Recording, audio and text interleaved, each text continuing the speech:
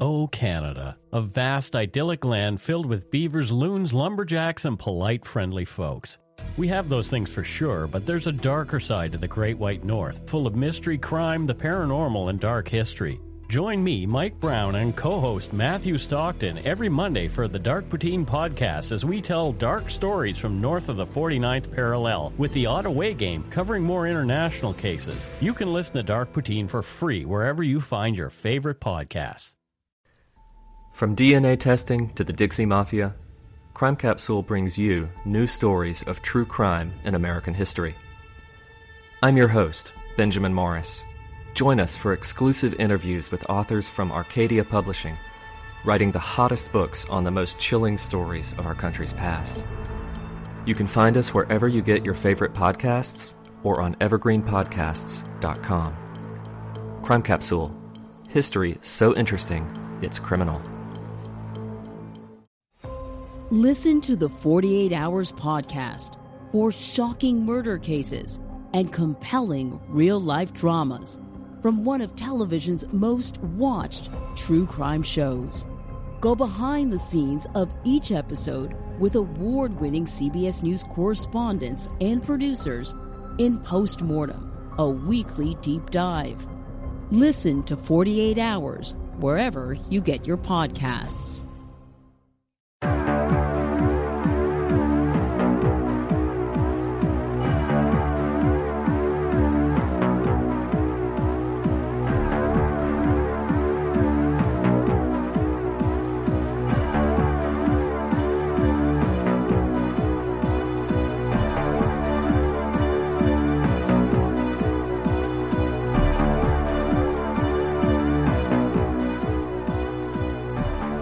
Everybody for joining us here today at Crawl Space Live.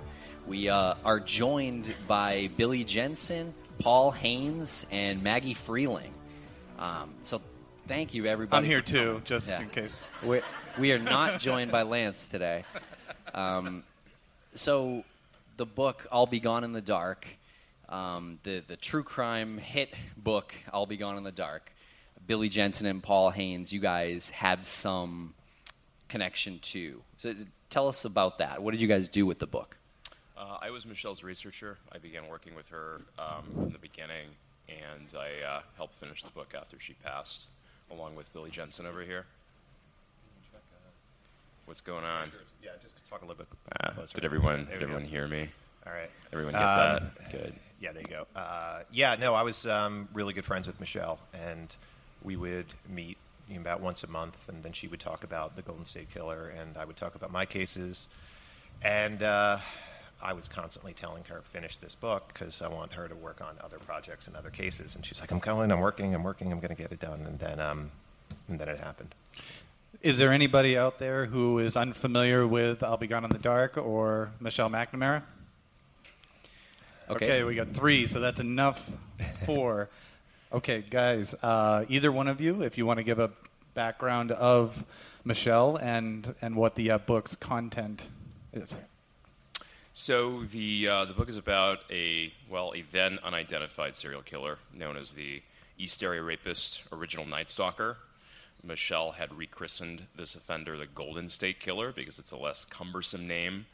She had hoped that the case would sort of gain a broader foothold in the public consciousness, because this is a case that mysteriously kind of flew under the radar for a long time, given the scope of it. I don't think I have anything. Yeah, Michelle was laser focused on this case and really did. She was a mom.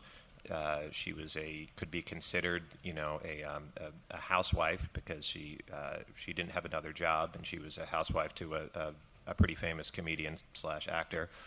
And it was, once Alice was put to bed, this is all she did. And much like a lot of you guys probably do, is that she would open up her computer, which she called her 15-inch escape hatch, and then she dropped down that rabbit hole, and depended on what day of the week or what night of the week, what the rabbit hole was. Either it was she was going to go after the homework evidence, or she was going to go after the diamond knots, or go after going through the yearbooks of Rancho Cordova, all that sort of stuff. So she was very intensely, and we use the word obsessed in the book as the subhead, and I don't really have a problem with that because it's pretty damn close.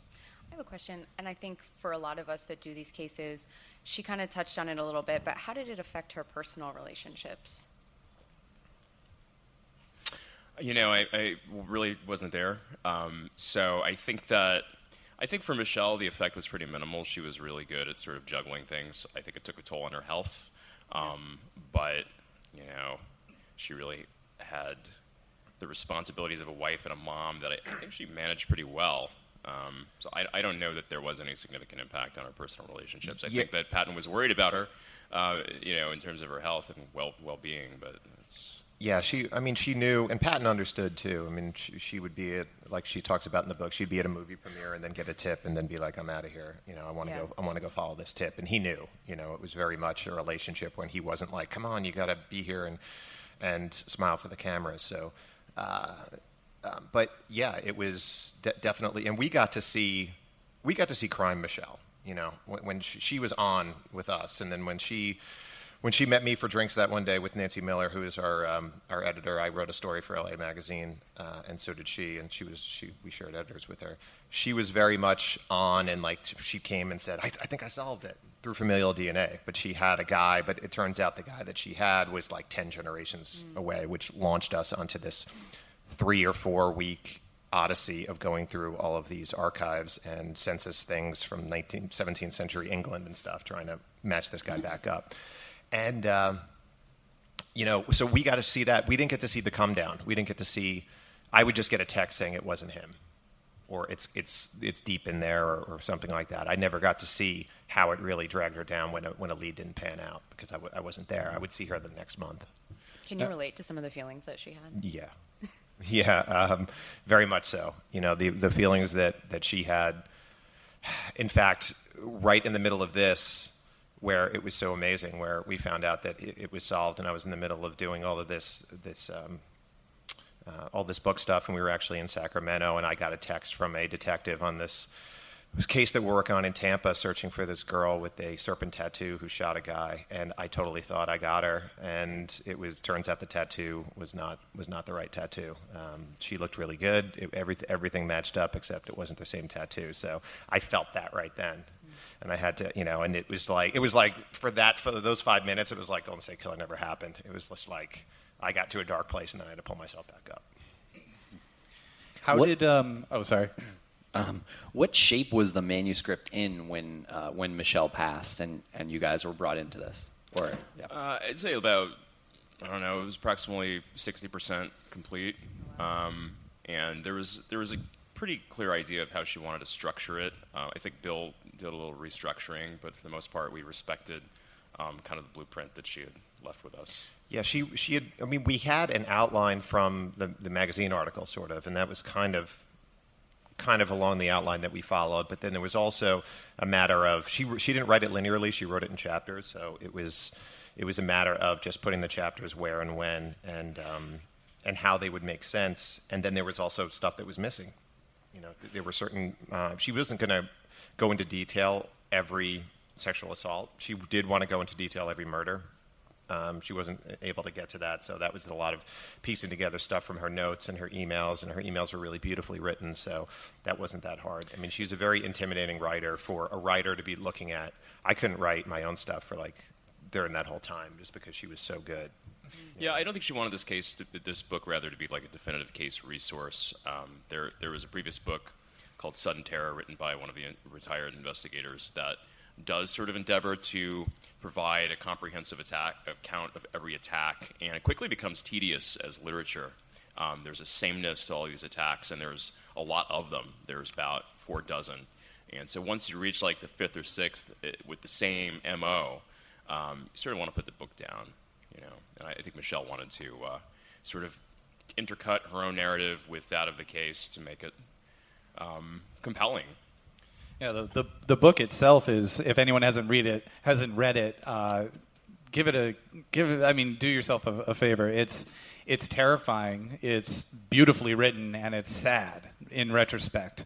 And then it's like bittersweet now that the killer has been caught, And Tim was saying that he was about 3/4 of the way through the book when he learned about the Golden State Killer being caught, and all of a sudden it just things read a lot differently in retrospect. Were you just driving down the street and you just threw the book out the window? You were just like, this is bullshit. No, I shot out of bed when I found out, and I ran downstairs and I showed my girlfriend the book. I was like, this book I'm reading, it just got solved. I did the same thing. She's like, no way, and she doesn't care about any of the stuff that I do, but she was actually interested in that moment. I had just finished it the day before, so to me it was like, what a different experience, though, reading the book, or even just the last fourth, as I did, with the case having been solved. It's just a huge difference. Well, I think part of that is, sorry to interrupt you, but part of that is that she had written that once we know him, all his power is going to be gone. Yeah. So in a sense, it's kind of like seeing Jaws in the beginning of the movie. Now that we know what he looks like, and in a sense, that power is taken away to a certain extent. People are still writing, but it's definitely leveled off. Even though a lot more people just bought the book in the last 2 weeks, people are still writing. I've got to lock my doors, lock my windows on Twitter and stuff. Why did I start reading this at night? All that kind of thing, or listening to it at night, because actually a lot of people are listening to it. But it's and if you call up me or Paul, we'll actually read it to you. That's one of the things that we do. But we'll take turns. We signed the worst contract. But it's definitely less and less. It's less people that are doing that. Yeah. I just want to back up a little bit and talk about Michelle. How did you both come to know Michelle through her blog? She was like the original citizen detective, right? One of them, yeah. We connected online. We were both doing similar work on this case, and I think we both kind of developed a mutual admiration. It was a True Crime Diary, right? True Crime Diary. Does that correct. still exist in some form? It's still online, yeah. If you're interested in going on to it and reading Michelle's archive, there's 150, 200 cases that she covered. So if you liked I'll Be Gone in the Dark, there's more of the same on True Crime Diary. So you reached out to her independently? You were reading her blog? I think she reached out to me. Oh, no kidding. I don't quite remember the sequence of who contacted who, but... Yeah. I remember her saying something like, "You're my favorite commenter on that particular message board," or something like that. Yeah, I'm a big fan of your comments. Yeah, because Paul knew the case like the back of his hand, and for me, I was in Los Angeles and I was starting a podcast. This is back before Serial even, and I just did a search for a Los Angeles crime blogger, and she came up. And then I had read the Golden State Killer story, and I remember reading it saying, "Damn, I wish I wrote this story," and I didn't realize it was her. So then that's how we started, and that was like 2012, 13. So compared to other citizen detectives, which thank you for introducing us to that phrase because we use it all the time, how good was Michelle? I think she was. Michelle was good enough for all of the Golden State Killer investigators to pretty much share everything with her. Yeah, I mean, she didn't leak either. Yeah, she didn't leak. So she wasn't grabbing something, and then if somebody told her something in confidence, she wasn't going right out and tweeting it or blogging it. She was her greatest asset was the ability to get all of these different police departments who never really talked to each other before to share information. That's insane. That just doesn't happen, and it had to happen in this case. So and that's what she did. She said, "You know what? We're going out to lunch together. We're all going out. I'm going to buy you guys drinks, and we're going to do this thing." That, on top of the other stuff that you see a lot of other people doing, which is, the computer research and the data dive and everything. And, the thing about citizen detectives is, and the way that it works the best for crowd solving and crowdsourcing, is that everybody has the thing that they're best at, and whether it's data mining or geographic profiling or somebody's really into forensic artistry, hers were really those connections and being able to get people to talk to her, which is an incredibly hard thing to do. And she's really less interested in writing a book or writing an article than she was identifying this perpetrator. And she was even less interested in being the one to solve the case. She simply wanted to know who this person was. And everything else was sort of secondary and existed to enable her access to information. I think the book was primarily just a vehicle for her to, investigate this case. Do you think, knowing who he is now, that if she saw him and knew who he was, she'd be like, "Yeah, that's what I expected"? No, I don't think so. I think it would be simultaneously satisfying in that this person does flout expectations and also rather anticlimactic. For me, D'Angelo is like a stranger. And when you look at a case like this for 4, 5, 6, or 10 years, in some cases, Paul Holes has worked on this case for 20 years, you develop this weird intimacy with this question mark, with this kind of silhouette. And D'Angelo is a person with a name, and he's not exactly the image I had in mind. And it's like I'm being reacquainted with the case, like from square one. We had always talked about how when you're working on a case, and cops talk like this too, it's that I don't necessarily like this analogy that much because it's not necessarily like falling in love, but you use terms like that. Do you like this guy for this? Oh, I like this guy a lot. I'm liking this guy, that kind of thing. He looks good. He looks good for this. And, I think there was, as far as the things that he was doing, a lot of people were very much into the whole idea of him being involved in real estate or construction. But, the idea that he was a police officer wasn't completely off the map. Michelle always said sort of two things. One, it was always the handyman. So she would always go sort of to that. So either he was a handyman, which she thought he was probably a little bit bigger than that, or he was somebody that either wanted to be a cop and couldn't be a cop, or and then had to be a security guard or something like that, wanted some sort of authority but wasn't able to get it. And it turns out it was both. It was that he was a cop and then he was thrown out of being a cop. My approach to unsolved cases and cases like this is, and I think you had said the same thing, Bill, which is that of Occam's razor. And that's the principle is that the simplest explanation of an unexplained event is usually the correct one more often than not. And in this case, it turns out Occam's razor just didn't apply. This guy didn't live in Sacramento County. He was older than everyone thought he would be. His surname was Italian when the DNA indicated British ancestry. So I think that's why this person, one of many reasons, or three of many reasons, that this person has escaped, everyone's radar. And I believe last time I was on your show, I brought up Occam's razor for another case. Yep. Yeah. And I still do believe in that because we're talking about the Marbury case, because that's just the thing that makes the most sense, as opposed to if there was a serial killer walking around that day. And Occam's razor states that once you're able to eliminate all of those most elementary possibilities, then you move on to the more complicated ones. And with this, you never would have eliminated that simplest configuration because it just yielded an endless number of potential suspects, and this guy never would have been one of them.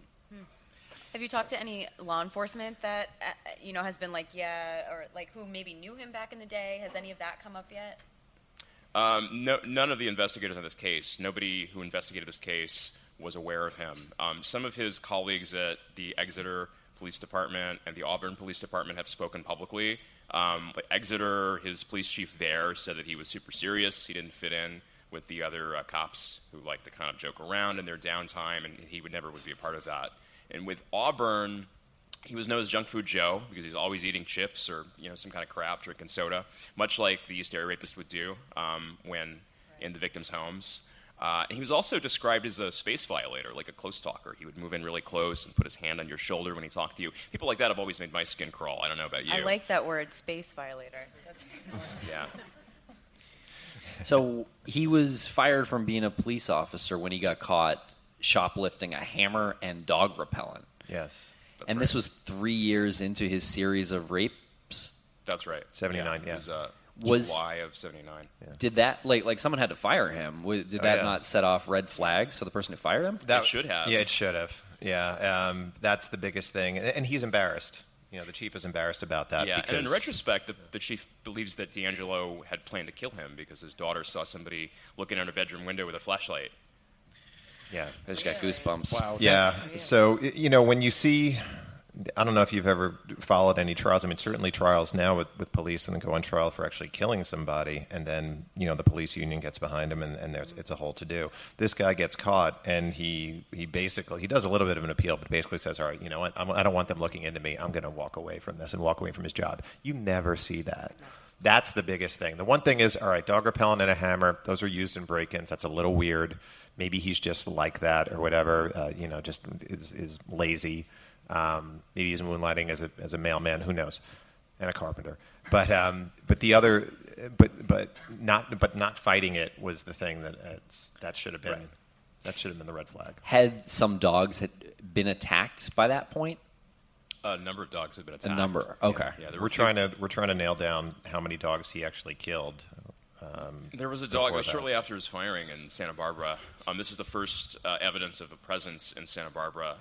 There was a woman out walking her dog one night when the dog ran between two houses and then came back about 5 minutes later with a stab wound. It was basically eviscerated. It was taken to the vet. It survived, but there was nothing behind the house, no object that could have caused that. So it was believed that a prowler had stabbed the dog. Was that the one that was in the book?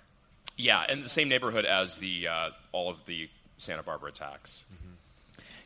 What he's done, and you can add animal cruelty and animal murder to the list, what he's done is just mind-blowing, and it's so tough for me, and I don't know about anybody else, but it's so tough to wrap my head around all of the things that made me, that got under my skin in horror movies that he did before horror movies were even influent. Like Slasher movies. Slasher movies. He was doing things that Halloween came out in 1978. He was doing things before Halloween came out and before When a Stranger Calls came out. He was doing those things. He didn't have the influence of the media to direct him in that. He made that shit up. And I think he saw himself as a character in a horror movie. The title, I'll Be Gone in the Dark, those are words that he used. He said to the victim, if you don't cooperate, I'll kill you and I'll be gone in the dark. Or I'll stab this knife through you and I'll be gone in the dark. He used variations on that phrase 2 or 3 different times. Yeah, and then even when we found out about how he was as a neighbor, complaining about a neighbor's dog and saying, I'm going to bring a load of death on you. It's just those are like Charles Bronson movie titles. Not a pleasant guy. Well, so can you elaborate on that a little bit? Because I'm so curious. He has a family right now, or had a family, I suppose. What do we know about them and his life, in his later years? Does anybody suspect anything? Was he a weird guy? I don't think his family suspect anything. I mean, he and his wife separated in 91. She was an attorney. His daughters are all fairly successful, and they hadn't even heard of this case. Yeah. Have you talked to them, or? I haven't talked to them. No. I think their privacy should probably be respected. They're victims as much as anyone else in this case. We'll get into privacy issues a little bit later, Paul. Don't jump ahead. But when he got caught, this was such a moment on Twitter. I just want to say it was incredible because there was no news covering this the moment it happened. There was no articles being written about it. It was your guys' Twitters and Mike Morford from the Criminology podcast Twitters that I was going to, and we texted Maggie that morning. She's like, I've Googled it. I found nothing. And we're like, follow Billy Jensen. Yeah, that's why I followed you. Yeah. What was that day like? I mean, I also noticed your Twitter followers jumped by they did, several thousand. 7,000. They did, and now they're like, why is he tweeting about Happy Meal toys? And I'm like, that's what I do. It's crime and Happy Meal toys, and that's what you're going to get. But we had just gotten back from a book event where all 4 of us were in the same room for the first time. It was myself, Patton, Paul, and Gillian Flynn, and it was a great event. It was in basically Michelle's hometown. Michelle's family was there. We got the question of whether we think it'll ever be solved, and we said yes. Paul thought it was... By 2020, Paul gave it to 2020. I gave it 5 years. The year, not the show. Yeah. And it was just great, but we had an after party. We showed up for it, didn't even have a drink because some people were tired. Then we went back to the hotel, and I got a text message about 1 a.m, so I got like an hour of sleep. And then I had to... Before I tweeted it out, I confirmed it. So, and then after that, I confirmed it with Debbie, and I confirmed it with law enforcement. And then I said, all right, well, if they call the victim's family and said this is happening and there's a press conference and he's in custody, this has to be true.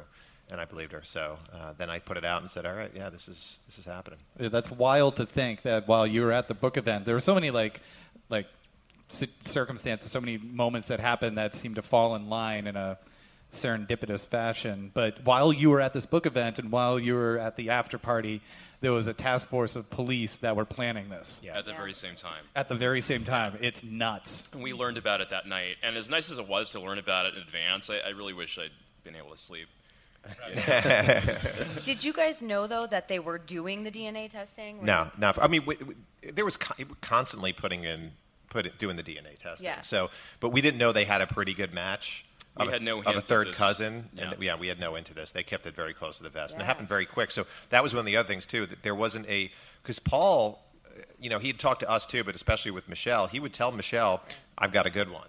And Michelle was uploading to Y-Search, which is another one like GEDmatch, and finding people and saying, this guy looks good, that kind of thing. So, but no, there was no ramp up to this at all. We were completely in the dark. If it had been a slower burn, we probably would have found out about it, or at least I'd like to think. But it just happened within, I think, 6 days from the point that he was, maybe even fewer. I think it happened on the 20th that the DNA hit was confirmed, and then he was arrested the 24th.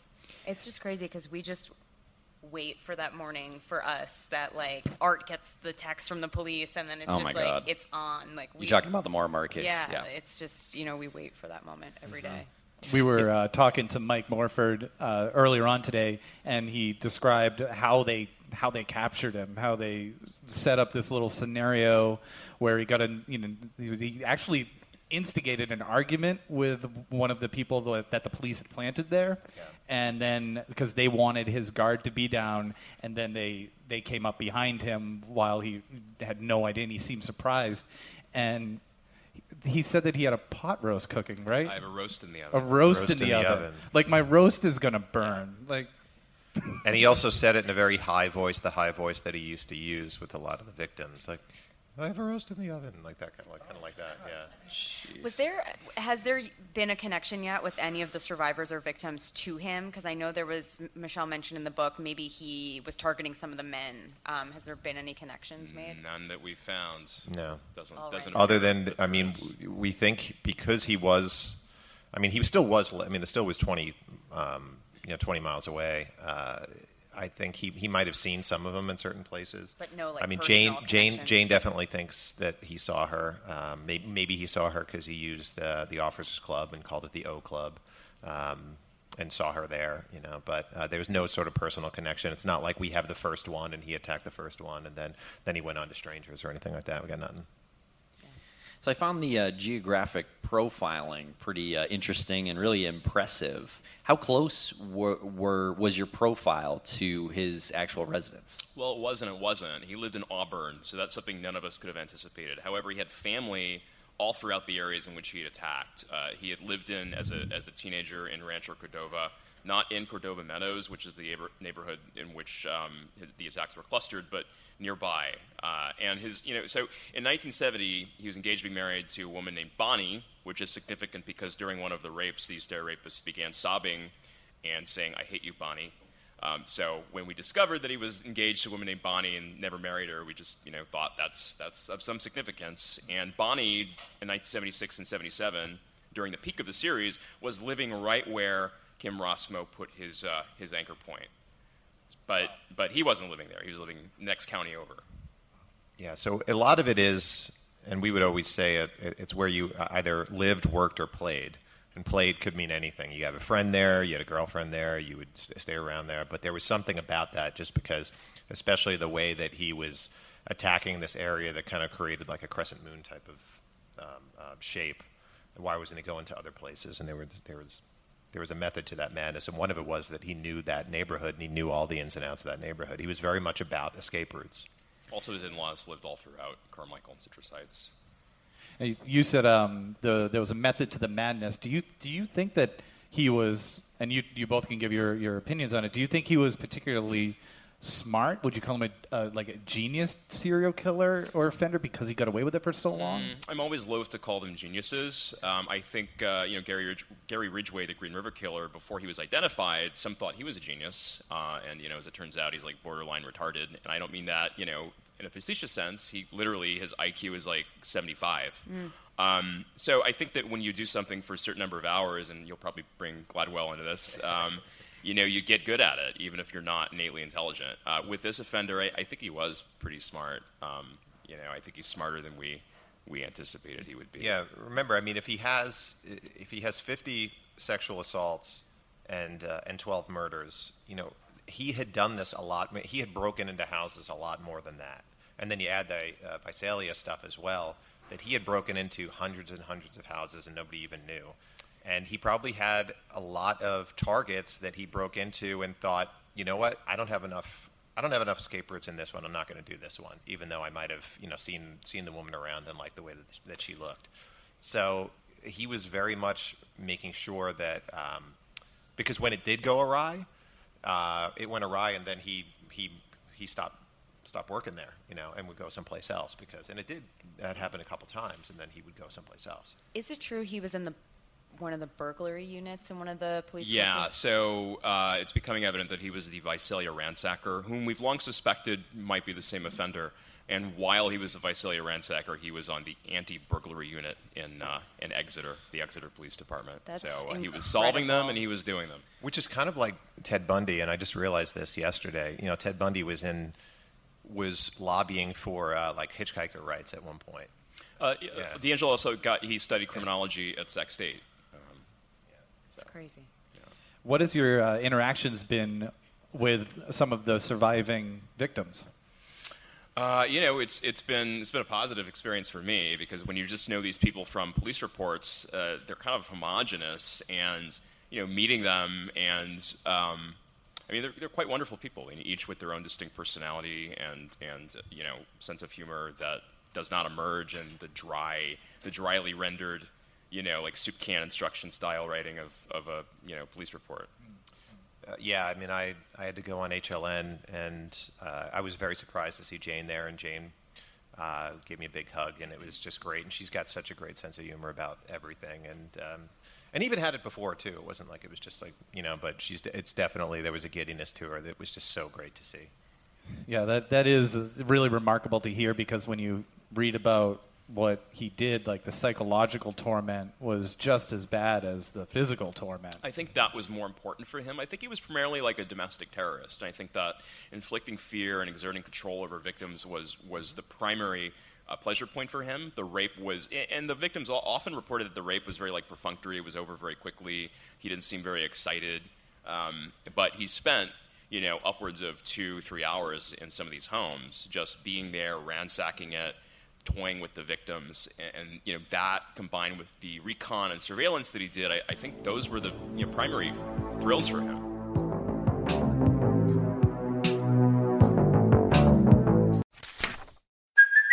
Hey, it's Kaylee Cuoco for Priceline. Ready to go to your happy place for a happy price? Well, why didn't you say so? Just download the Priceline app right now and save up to 60% on hotels. So whether it's Cousin Kevin's Kazoo Concert in Kansas City, go Kevin, or Becky's Bachelorette Bash in Bermuda, you never have to miss a trip ever again. So download the Priceline app today. Your savings are waiting. Go to your happy place for a happy price. Go to your happy price, Priceline. No matter how far you run from them, childhood tragedies have a way of catching back up with you. So is true of elite scuba diver Veronica West, who's about to encounter something unexplainable at the bottom of the ocean, something that will draw her back to her home on Sinclair Island, Maine. There, she'll lead a dangerous rescue mission to the bottom of the Bay of Fundy, home of the world's largest tides, and something horrific down in the depths. Listen to Narcosis, the latest horror fiction show on Realm's premier horror channel, Undertow. Narcosis is available now. Search for Undertow or Narcosis wherever podcasts are served. Hi, listeners. I'm Vanessa Richardson, host of the podcast Serial Killers. Like many of you, I'm fascinated by the darker side of humanity. What causes someone to develop such deadly desires and why they decide to act on them? For the past 6 years, I've been able to explore these curiosities weekly, tapping into the mental states of the world's most notorious killers, examining their backgrounds and habits, searching for answers. If you haven't had a chance to check out our show, there's truly no better time to dive in. With hundreds of episodes to binge and new ones released weekly, Serial Killers is the perfect podcast for any avid true crime fan. Follow Serial Killers on Spotify or wherever you listen to podcasts. True terrors of horror, bizarre happenings, unexplainable events. On our podcast, Disturbed, terror takes center stage. Each episode is a journey into the darkest corners of human existence, delving into bone-chilling tales of kidnappings, serial killers, maniacs, and the very essence of your worst nightmares coming to life on this weekly true horror show. Disturbed is not for the faint of heart. It's an exploration of real, unadulterated horror sourced from everyday people. Each episode is a descent into the macabre, where we narrate stories that will leave you on the edge of your seat and crawling in your skin. We navigate the disturbing narratives that lurk in the shadows, offering a raw and unfiltered listen into the most terrifying aspects of the human experience. Enter at your own risk and let the unsettling tales unfold in the haunting realm of Disturbed. And remember, listeners, stay safe out there.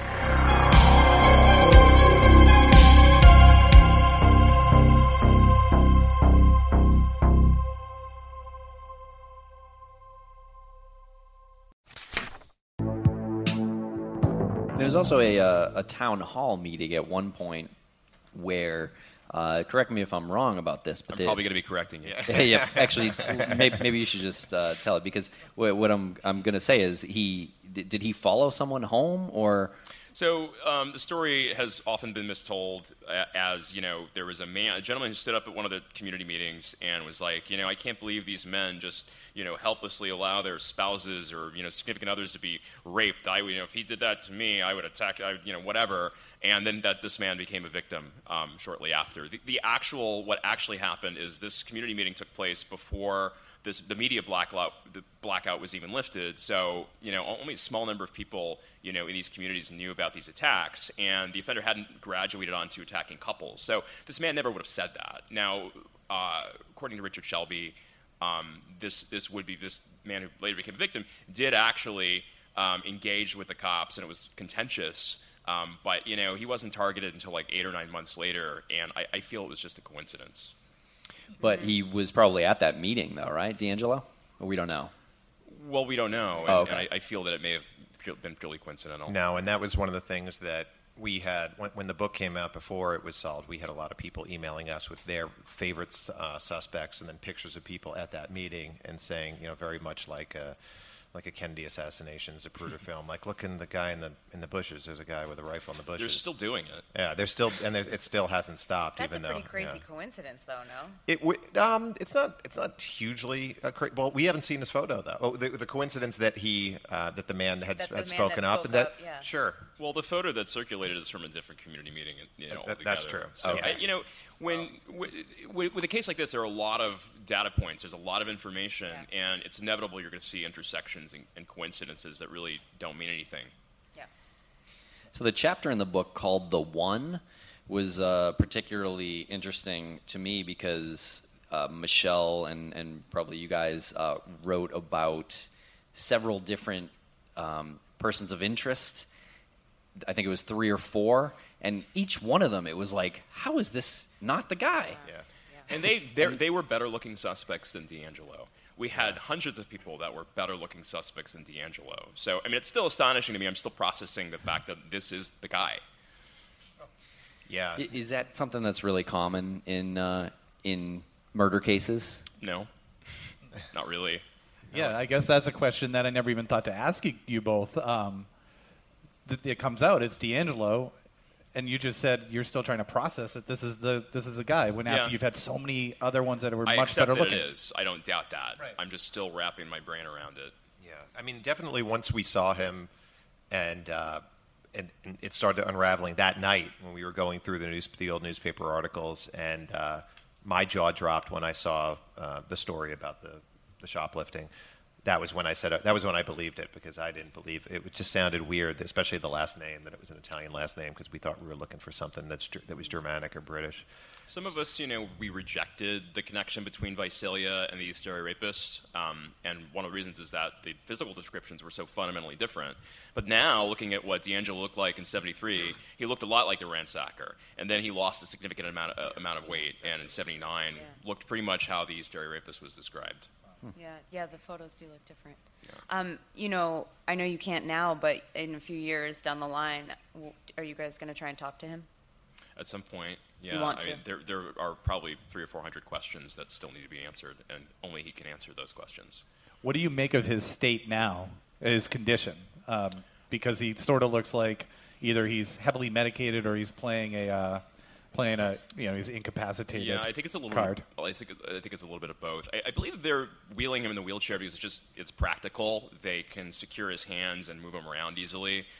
He looks like he's heavily sedated. But, I think he's also playing into it. I think he's leaning into it. In interrogations, he's been completely catatonic. In fact, some of my sources have claimed he sits there motionless for like 40, 50 minutes at a time, and this is probably what he did when fleeing scenes, when being pursued by investigators. I think he was able to find a spot and hide in a thick bush and just be completely motionless. I think he had that discipline, particularly having served in the Navy. Yeah. I'm never going to sleep again. Yeah. You just said that your sources told you. Who do you have for sources? I love that. Their sources. Don't laugh. I would have named them instead of just saying sources. But we have their social security numbers, please. They're credible. Okay, yeah, these are people that you've worked with before. Oh, yeah. Okay, cool. It's not John Smith. No. It's not the guy on the street. For the purposes of the podcast, it's John Smith. Right. So these privacy issues with these DNA sites has kind of become this hot button issue over the past week, and the site that's credited for helping catch this son of a bitch is a really small DNA matching site, right? It's like Match DNA. That's what's so crazy. It's small and what it's are open the source. chances? Yeah. So, how do you guys feel about these privacy concerns? And I'm so annoyed by like the 23andMe's, being real proud about this whole thing. Well, They're not. Proud of not letting people. See right. Yeah. No. That's what it they've means. Yeah. very quickly asserted, no, it wasn't us. I mean, Ancestry, it wasn't us. Yeah, because obviously the first thing people see, because they do advertising, is 23andMe and Ancestry, and we talked about it. We talked about ways of getting his DNA into those systems. Because the sample set, your DNA, I think I write this in the book, the DNA is only as good as your sample size and the database that you're trying to compare it to. The open source ones that were out there, like YSearch and like GEDmatch, 500,000, somewhere around there, when Ancestry was like 2.5 million. It's probably bigger now, but 2.5 million, and 23andMe was about close to 2 million. And we thought, I knew that's where I was going to be. What I thought was, and this sounds awful, but I thought there was going to be some horrible case that was going to open it up and be like, you know what, there's a guy out there killing people. We need to open this up now, and then the floodgates would open, which is kind of like what happened in New York with the jogger Karina Vetrano. So Karina Vetrano was murdered. They didn't have familial DNA within the corrections database. And so you could search for the actual person, but if you found a brother or a cousin or something like that, you weren't allowed to follow it down that rabbit hole. Because of Karina Vetrano's family fighting that, they were getting ready to vote for it. They actually caught the guy right before it, but it did vote and go through. So you have places that have, at least for the criminals, you have familial, and that's a smaller subset and a smaller database, and these are the two most liberal states in the country, which is New York and California, have it. Those are the places that you would think would want to fight it.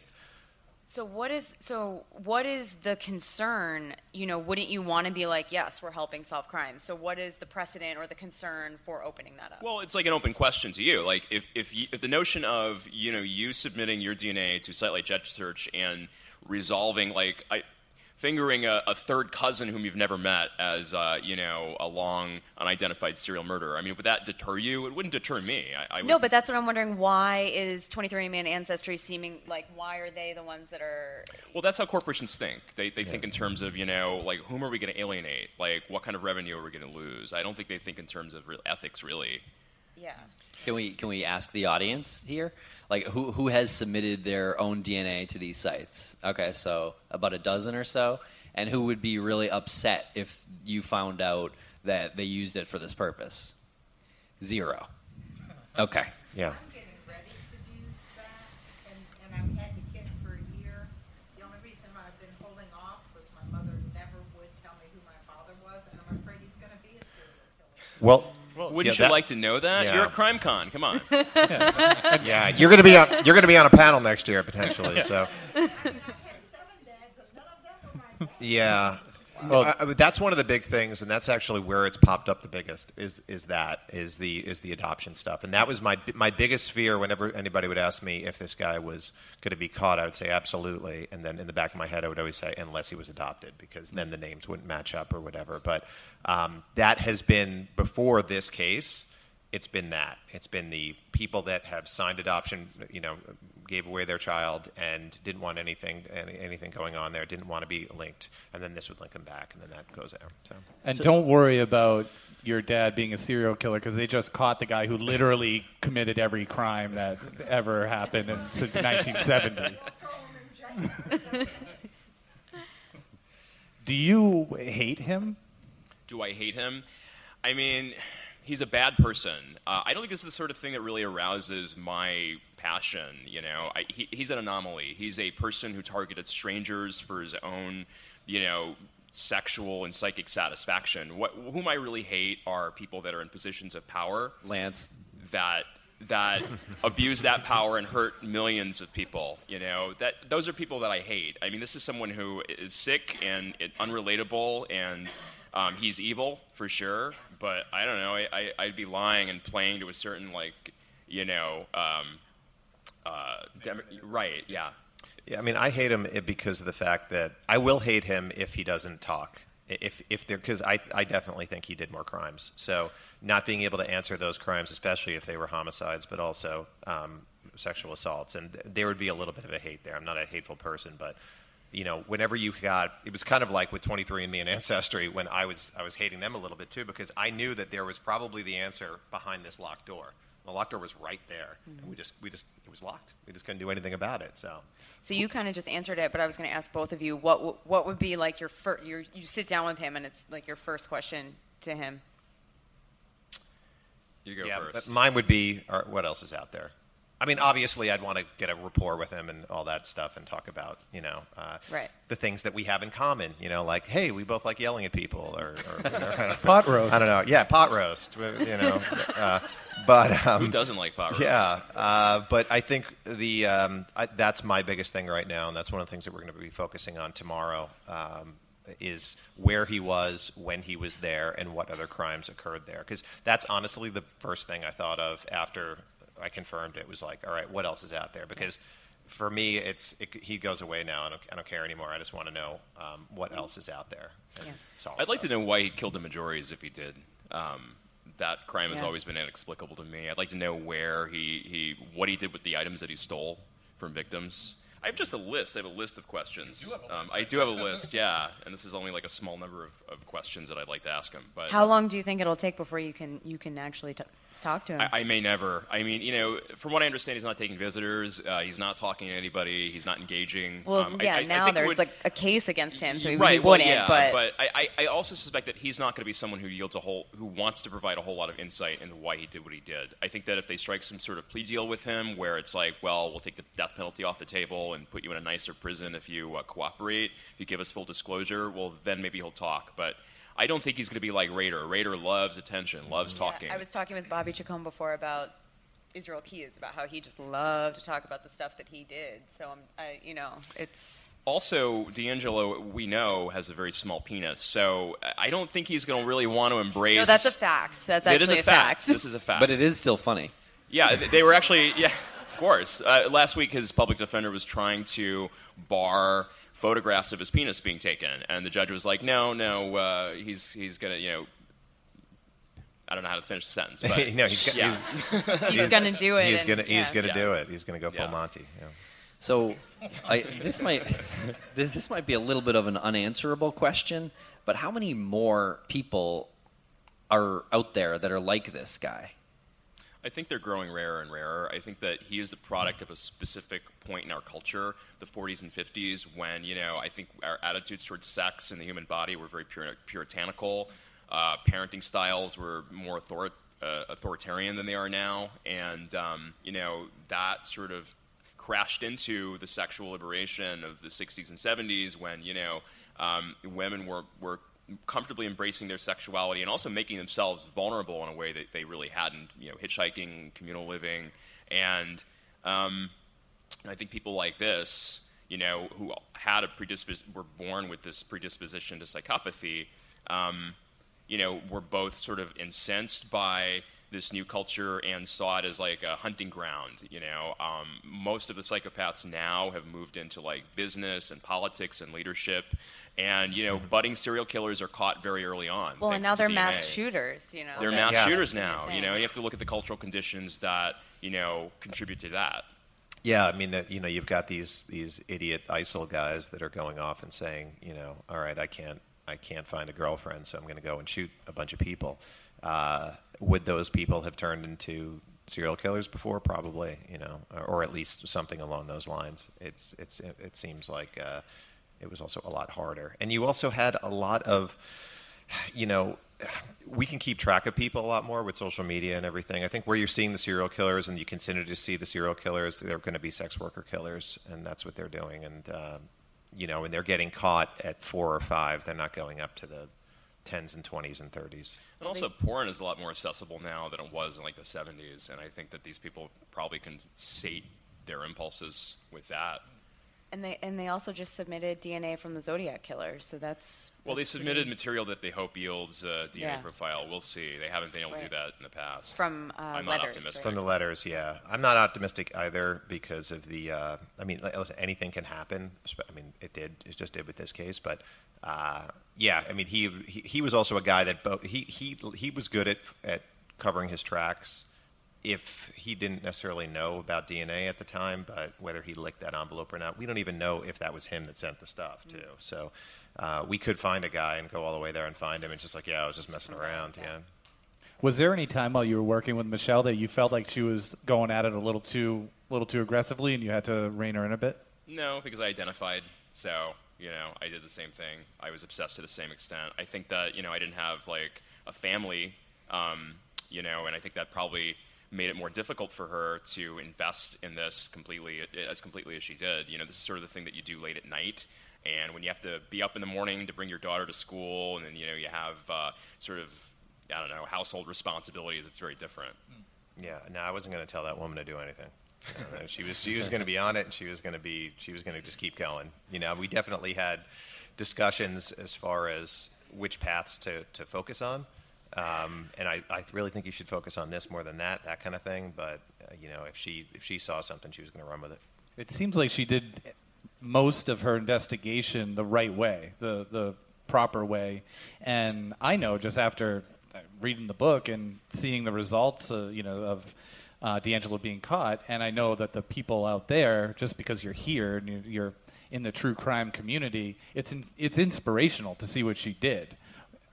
Do you find yourself in a position where you're giving advice to people because they want to do what she's done?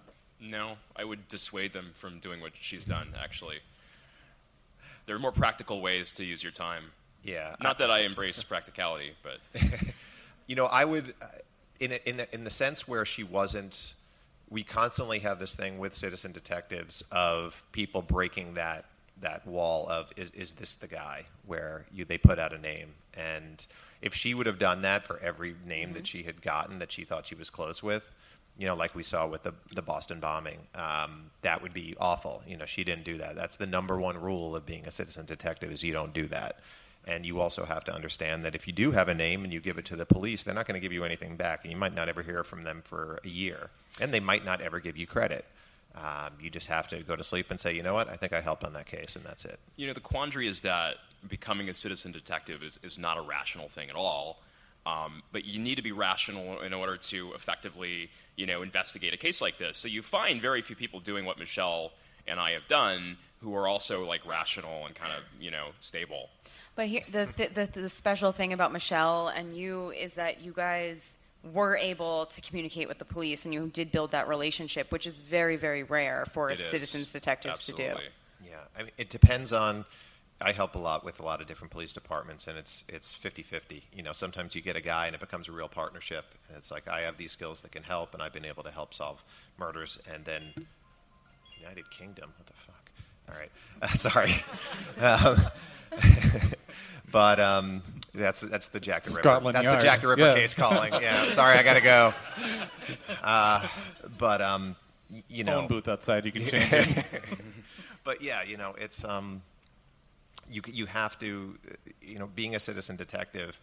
If you go in and it's really, you can't go and say you're a citizen detective. You say you're a victim's advocate, and that's what I do. And I separate myself as a journalist and as a victim's advocate. And I've been a victim's advocate for a really long time. I'm a media advisor for the parents of murdered children, and I've worked with them for a long time. And it's what you have to do is you have to say, I'm working with this family. I want to do this investigation. I use social media a lot on it. And what I always ask the detective is, am I going to spook somebody? Because I don't want to spook anybody if you're close. And sometimes they'll say yes, sometimes they'll say no, or sometimes they won't call you back. If they don't call you back and you give them 3 or 4 days, then you just run with it because screw them. If they say no, don't do it, hold off, then I hold off, absolutely, because I don't want to screw up anything. If they say yes, we need all the help we can get, then we go with it. And some of them have been really, really good. We're searching for this one guy, this one fugitive, and he was like, "Hey, good job. All right, let's go get this guy now." And it's like, that's the thing that I'm going to be building that page on the plane back home. Is there a follow-up book coming?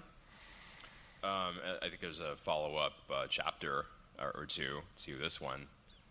Yeah, there's definitely. I think they knew that we were on all of this craziness, and then this just happened. This was just very serendipitous. So the media stuff had started to die down. And of course, Bill Cosby happened like maybe 24 hours later. One rapist preempting another. Yeah, and it was really sad too because Jane was there at CNN to do an interview, and then she got bumped because the Cosby news happened. So it's just like she got bumped because another rapist had just been caught. So what a time to be alive! What a time to be alive! Yeah, but she had a good sense of humor about it. But we'll see. I think definitely it's going to happen. I have no doubt that on Monday it's going to be like, hey, welcome back from CrimeCon. All right, let's go. Yeah. I feel like the way you described him when you said that he's been conditioned to sit in one spot. Mm-hmm. The way you said that made me think of the way he is now, and maybe he's just content sitting in one spot and not saying anything and just dying. That could be. Yeah. Which I think that's what would make me, sort of like what you were saying, that's what would make me hate him. Is that he's on got heavy suicide watch too. Right. Like that would make me hate him as if want. he just copped out. I think you wanna. This is such an opportunity to dig in and explore the mind of someone so mad. Yeah, and it provides a wealth of insight into future or other cases that are like this. Right. But just based on his past behavior, he seems perfectly content to just sit in one place. I see it as a bit more of an act, and I think he's setting up another escape route. His escape route now would be maybe being in a hospital as opposed to being in a jail cell. Obviously a prison hospital, but it would be, everybody knows that prison hospitals are a little bit nicer than the jail cells. So he was constantly, every place that he would break into, he knew the various escape routes, and this is just one of them. Now I'm leaning that way. Mm-hmm. So are you guys #hot for holes? Oh, yeah. Yeah, I was hot for holes before this even happened. Did you get my tweet last night? Now it's I dig holes. Yeah, I did, yeah. That's the new one. I dig holes. I might have drunkenly tweeted Billy last night, like, have you seen Paul Holes? Send it my way, please. Yes, you did that. I certainly will. So he was one of the investigators that has helped recently, right? He's been working on for 20 years. Paul Holes. Absolutely, yes. No, Paul was the one that he was the one that was constantly and really wrote us after Michelle died. He was at Michelle's memorial, wrote us about Michelle, saying that I very much considered her my partner in this, and they would share a ton of information, and he was the one that put it into GEDmatch and got the hit. And finally opened the right door. Opened the right door. No. And he was actually just retiring, right? Yeah. What a way to retire. Yeah, that was the ultimate mic drop in the history of all law enforcement.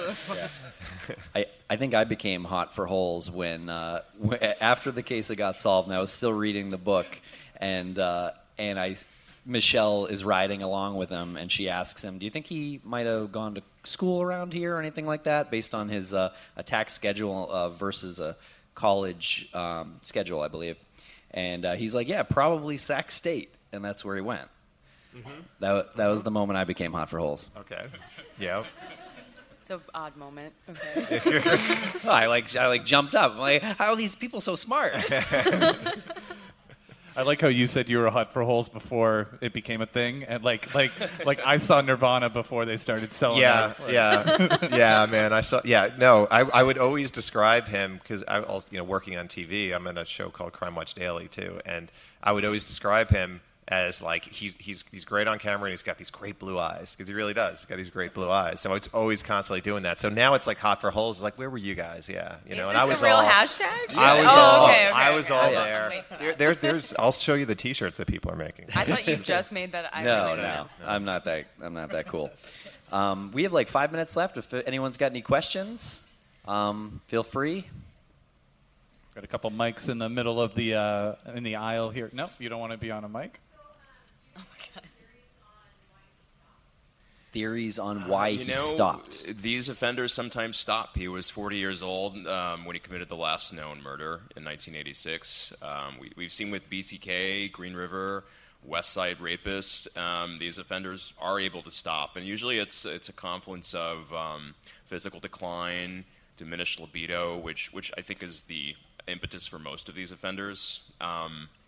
The East Area Rapist had a few close calls in 1981 with Sherry Domingo and Greg Sanchez. Greg Sanchez put up quite a fight, as did Janelle Cruz. And I think, with offenders like this, the stakes at that age, they have families, they have children, a lot of them have careers. We have no idea what this guy was doing in the 80s between his tenure as a cop and working as a mechanic for Save Mart.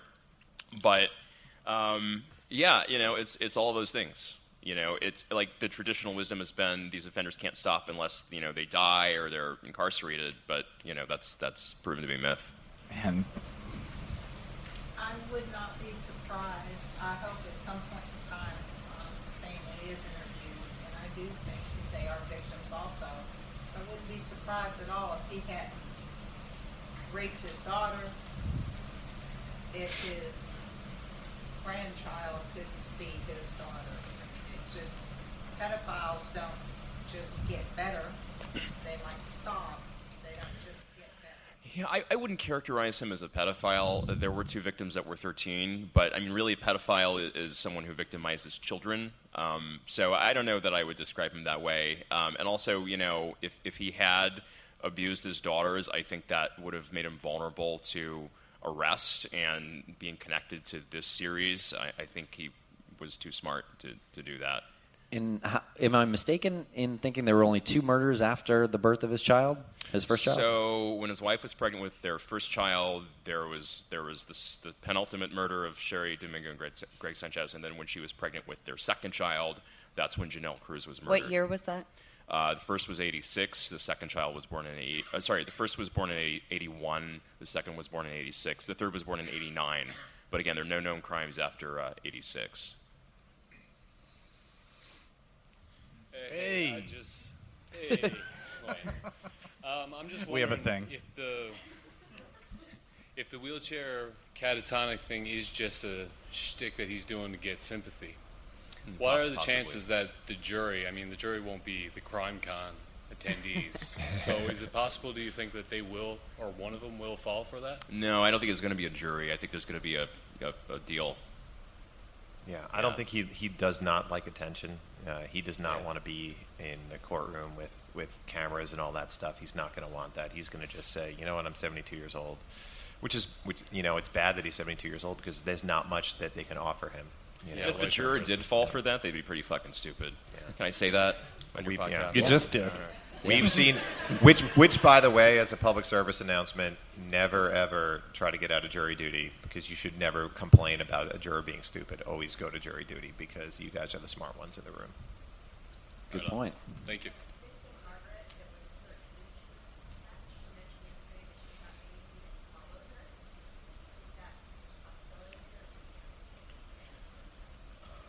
I don't know. I think it could be a coincidence. We also know that his step-family, his stepfather's siblings and nephews and nieces lived all throughout Orange County. One of them lived about 4 miles from that attack. So that's as plausible an explanation. Yeah, I mean, it's an incredibly eerie coincidence, but being 4 houses away but weirder things have happened. Thank you very much, everybody, for joining us here today. Thank you to Billy, Paul, and Maggie. Thank you, guys. When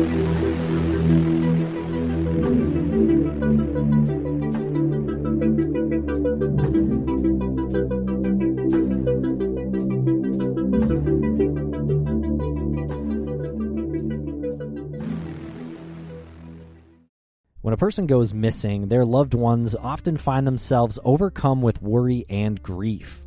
Bruce Maitland started the 501c3 nonprofit organization Private Investigations for the Missing because he knows this feeling all too well. When Bruce's daughter Brianna disappeared in March 2004, he was surrounded by licensed private investigators dedicated to finding her. Now his mission is to provide dedicated private investigators at no cost to other families of the missing, desperate for answers but without the financial means. Private Investigations for the Missing needs your help. To read the mission statement, make a donation, and keep up with our blog, visit us at investigationsforthemissing.org and follow us at PI for the Missing on Twitter and Facebook and Investigations for the Missing on Instagram. Because forever is too long to wait.